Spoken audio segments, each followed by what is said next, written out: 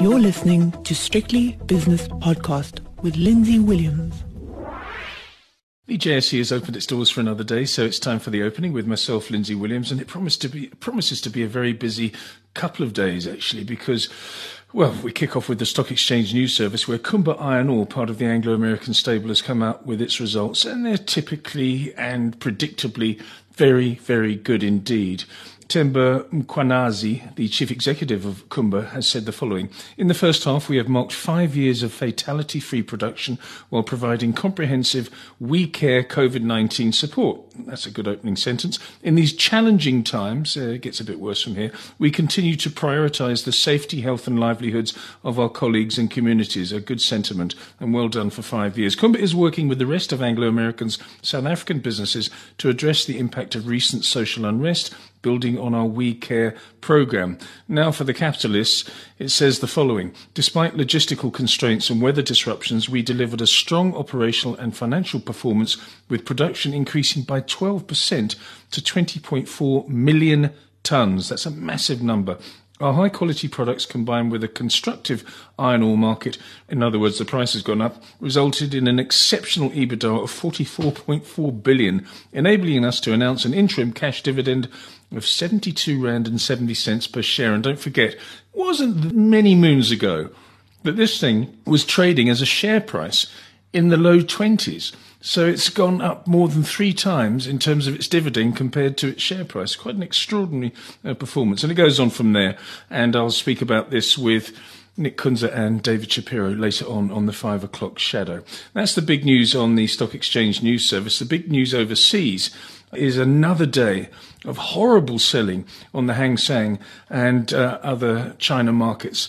When it comes to tech stocks, I think the Hang Seng is down about 5%. I'll come to that in a moment, though. And in fact, let's go straight there. Let's go to the spot markets and see what's happening. And with a particular focus on those tech stocks, of course, because it affects the JSE enormously and thus the Rand because of Prosus and Naspers. The Rand is under pressure, unfortunately. Yesterday got very, very close to changing its big figure from 14 to 15 and is currently, just having a look at that again. It's 10 cents away from 15 because it's 14.90 against the US dollar, British pound against the Rand, 20.55. The Euro Rand is 17.56. The Euro dollar is barely changed at 117.80. And the pound against the dollar, the cable, is 137.90. Last night in the United States, the Dow Jones was up 0.25%. The S&P was up 0.25 as well.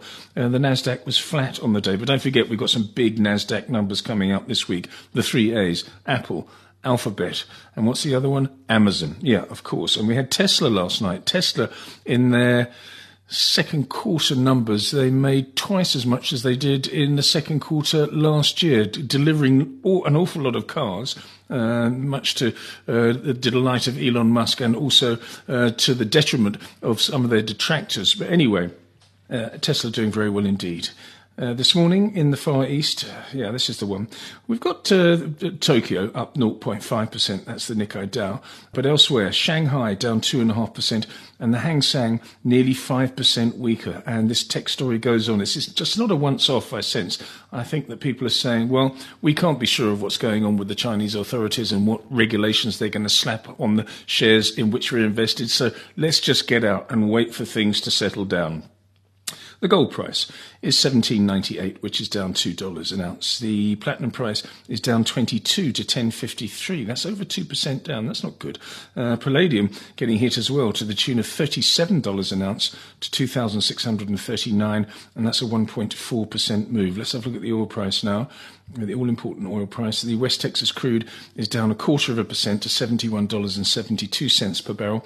Brent crude oil is 74.41, and that is down just very, very slightly. The CLB commodity index, the basket of commodities, that's exactly the same as yesterday, actually, 230.2. Maybe if I refresh my screen, it'll change. Yes, it will indeed. Come on, Lindsay, wake up. 233.3, and that is a 6-7-year high, I think. But anyway, commodities are booming, despite the numbers that I've read out. It's a 24-hour constituted index, but as of the close yesterday, a new multi-year high, which is very good news. The US 10-year bond yield is 1.25, let's call it. The South African 10-year bond yield, having had a really good day yesterday, is having another steady session today, 8.81%, which is 2 basis points lower for the yield, higher for the bond market itself.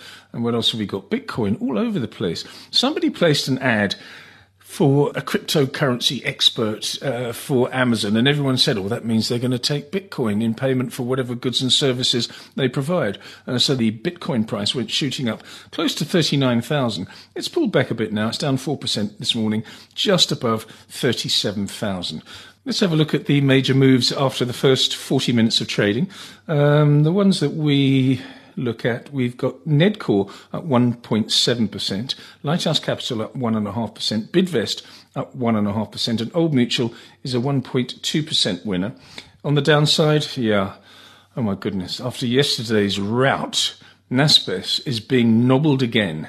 The nobbling of Naspers this week will be called. Nearly 9% weaker. Prosus down 8.6%. These are extraordinary numbers. These constitute more than 20% of the index. This is extraordinary. South 32 down nearly 8%. Maybe that's an ex-dividend number. I don't know, but whatever. And Harmony down 2.3%.